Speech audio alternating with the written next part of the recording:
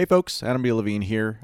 Just a quick extemporaneous message to tell you that temporarily the original Let's Talk Bitcoin show is going to be releasing our primary episodes. Those are the discussions that I have with the other hosts of the show under the name Speaking of Bitcoin.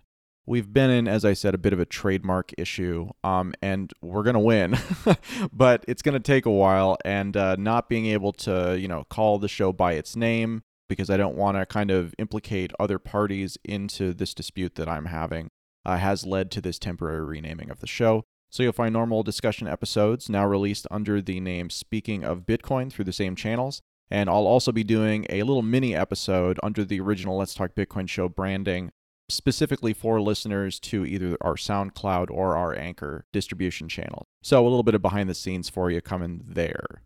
So as always, if you have any questions or comments, you can send me an email at adam@ltbshow.com.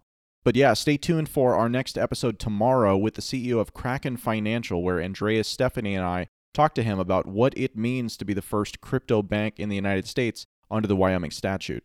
That'll be live on CoinDesk at about 4 a.m. tomorrow Pacific time, and live on the main original Let's Talk Bitcoin show feeds at about 10 a.m. Pacific time.